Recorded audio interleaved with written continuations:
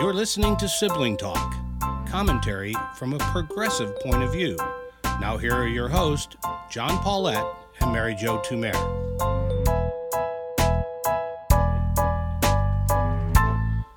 Hello, I'm John Paulette. And I'm Mary Jo Tumer. Hey, Mary, I don't want to go all Jen Psaki on you here, but I am going to speak in defense of the Biden administration. And there may be those who say, John, you're just a Democratic apologist. If so, I will wear that with pride. But I think there are some facts we need to know. And I'm thinking in particular about what is kind of the crisis of the day, the immigration at the southern border. And I don't want to diminish that we have real problems there. Absolutely. But this thing is being reported as being, a historic surge of immigrants coming in. Kevin McCarthy, the Republican speaker, goes down to the border and warns everybody about this apocalyptic crisis. That's not the fact. What we're seeing is a seasonal surge that happens every year. It could be predicted. You lay out the graphs of the last couple of years. You come to this time, the warm weather happens, it goes up. I go back 2 years. Last year was a little bit of an aberration because of COVID. 2019, the increase in people trying to cross the border at this point was 31%. It went up 31%. It went up this year too, 28%. So first, let's not diminish that the problem is there, but we are not in the same kind of crisis. And I'm going to add to that, I want to get the discussion going. The crisis the problem in terms of housing, getting these things properly done, especially for the young people who are coming in, is a direct result of Donald Trump's refusal to do a proper transition. I'm going to give that just straight up. In many things, including the work on the border, he blocked the Biden administration from seeing what was going on, understanding the problems, beginning any kind of planning. And so in this very, very complicated area, rather than being able to work on it in December, in January, all through those times, they had to start fresh at about the time the surge started. So that's it. That's my Jen Psaki for the day. What do you think? So here's the thing. I have been watching this with some disdain, and I don't reserve that just for the Republicans, because this is a problem decades in the making. And so both parties own their inability to get anything done. It's like we talked about yesterday with the gun issue. These are not new issues. So Kevin McCarthy, for example, going down to the border and blaming Biden is just so shameless, because Trump was in office for 4 years, and their theory of the case was just be mean to people, they'll quit coming. And I think I've talked about before that one of the volunteer things that I've done since retiring is helping with Catholic Charities refugee resettlements, basically helping write briefs. And, you'd be working on these cases and you think meanness is the point. This is why they're doing what they're doing. At least that's the way it felt for the last 4 years. But that was just a different take on the same negligence that all Washington has paid to the immigration issue. So I think for the southern border, you have, those, what they call that, the triangle, the golden triangle, or whatever. Those countries whose economies are in ruins, that are very corrupt, and who are definitely the victims of climate change. So what are those human beings supposed to do? You don't flee your country unless it's absolutely horrendous to live there. You don't go to a different place to live if where you're living is okay. And there was money that had been, what's the word I'm looking for? That they were going to be sent to try to solve some of those problems under the Obama administration, and that money was pulled back by Trump, because that ultimately is the solution. So you're absolutely right. This is not a crisis of Biden's making. Are there some people that are like, wow, it's nicer there now because Trump's not in office? Probably. But I don't think these are people who are reading the Post.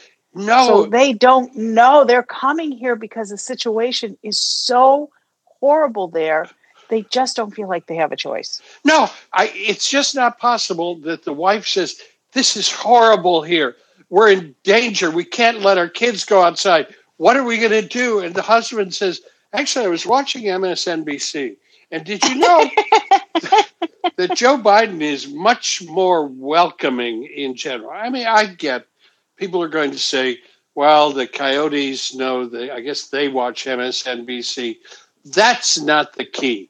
You're exactly correct that nobody leaves to go to another country, much less leaves to go to another country by walking the length of Central America.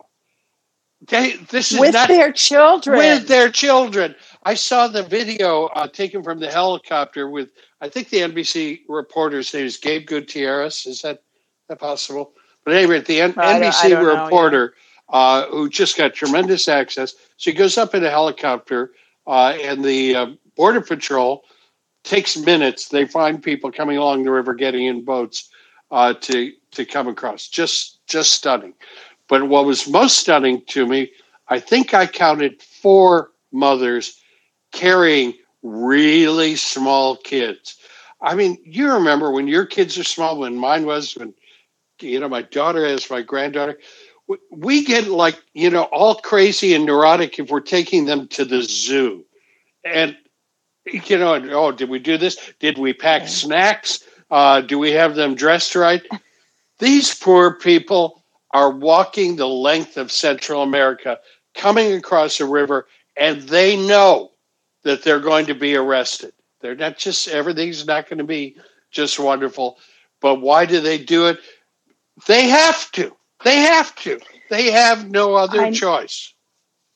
I wonder sometimes if Americans wouldn't be well served, and this really would be the job both of the government and the media, privacy issues aside, to start to tell some of the stories. I remember working on these case files, and this would be an individual who may not qualify for asylum. So that, I think we've talked about this before, there are very specific rules for how you qualify for asylum. On the other hand, they are fleeing persecution of a sort or such extreme poverty. There's a lot of gang issues. So the gangs may not have anything to do with your politics, your religion, you're part of a group, a community group or anything, which would qualify you for asylum, but still make it impossible to live in the town that you're in, marauding gangs.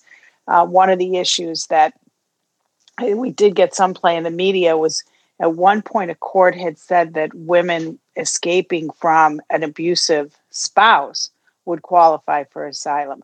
That was then overturned. So one thing we as Americans forget, because of all the crazy stuff and what happened in Boulder, is the United States is viewed as, and it is in fact, a very safe place to live in general. We don't live in villages where marauding gangs are walking down the street and pulling us out of our houses as a general matter. So if I can't feed my family, if I'm afraid my teenage daughter is going to be abducted and, trafficked, whatever it is, I think to myself, listen, all I got to do is walk 1,000 miles, which is like a crazy idea, right? And if I can get in, if I can stay, I can build a life where there is some possibility for a future. And until we fix that underlying problem, meaning the reason to leave, I don't care who's president. And that goes back again to Congress, because Biden as with Trump, can only do so much. Ultimately, we need immigration reform. And if Congress isn't willing to do that, we just accept this is the way it's going to be. You're going to have the southern border continue to be breached by people trying to get in. Just the way it is, John. Yeah, you're exactly right. And listen, I agree with you. And other smarter people have said we need to begin, the massive economic aid to Guatemala and so forth. People are calling it a Marshall Plan for Central America. But I want to suggest two things that are maybe a little more radical. The first is we have talked before about what grounds you have for asylum, political asylum, for instance, racial persecution. I think those grounds are vestiges of the Second World War and the escape of people from political violence. We were concerned we did so badly at accepting Jewish refugees. I suggest that we the United States, expand that and we create climate asylum. We create economic asylum. I think those are morally right. And I think there's a lot we can go into on that. The second thing I'd add with this debate has been essentially a border debate. In a way, Donald Trump and people like him, certainly Stephen Miller, made it that. Let's put up a wall. It's all about securing the border. I would like to see this become a hospitality question. And the question is, how can we as the United States, within reasonable control of our border and our immigration, be a country that leans towards hospitality?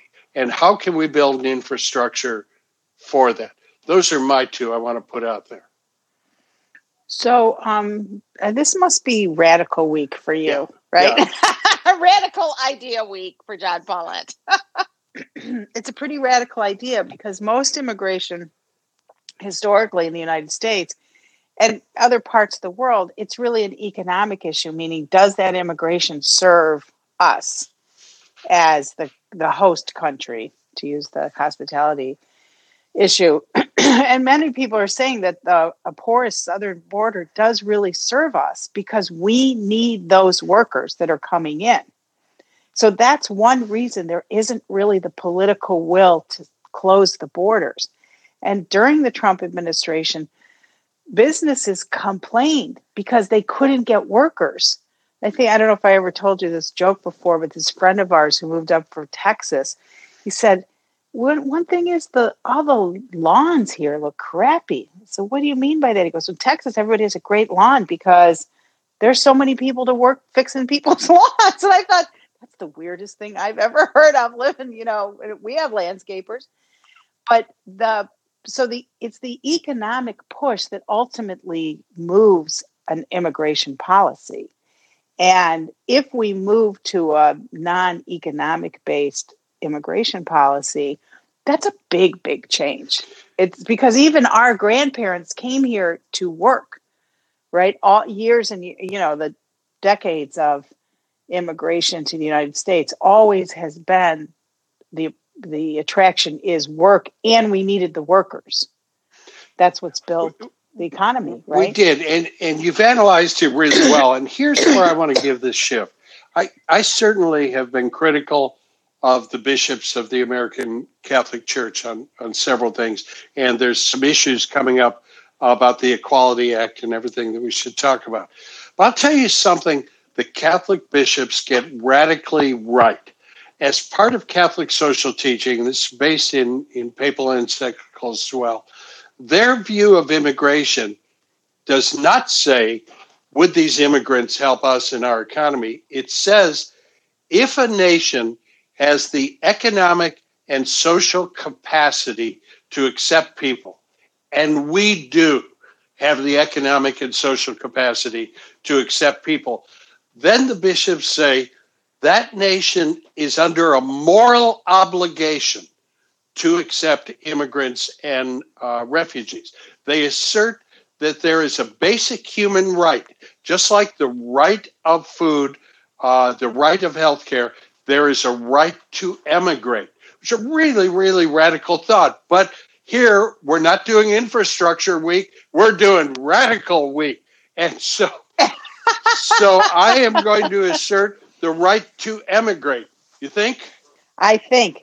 So that's a very interesting idea. We should chew on that a little bit. So one thing I wanted to say before we leave is I had dinner last night outside, but with friends, which is radical in these days. And it was 1 year ago this week that we launched Sibling Talk. It was March 22nd. Was it really? Oh, man. Yeah, we have an anniversary edition we should be doing, I guess. Except I guess we missed the date, but that's okay. We got someplace close to it. Wow, that's really a big celebration. Happy anniversary, Mary Jo. Happy anniversary, John. All right. Talk to you soon. Bye. Sibling Talk is a JMP production. Theme song by David Paulette.